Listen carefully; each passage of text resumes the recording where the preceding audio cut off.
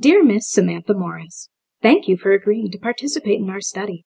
The testing done for this new drug will immensely help women around the world. As a participant, you will not only further Femicon's pharmaceutical advances, you'll also be paid for your time and cooperation. Tomorrow at 10 a.m., all you have to do is come down to Femicon's headquarters downtown.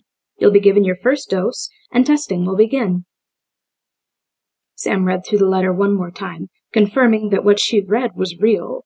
When the young woman signed up to be a candidate for clinical trials, she never actually thought they'd pick her.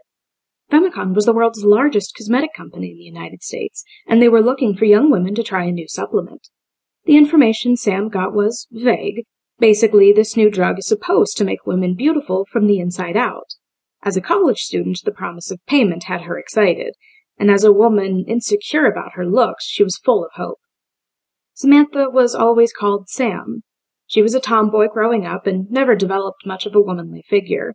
Perky, yet small B-cups, very narrow hips, mousy brown hair in a pixie cut, and a butt almost as flat as a straight line. Sam went to sleep and dreamed about a new life as a new, beautiful woman.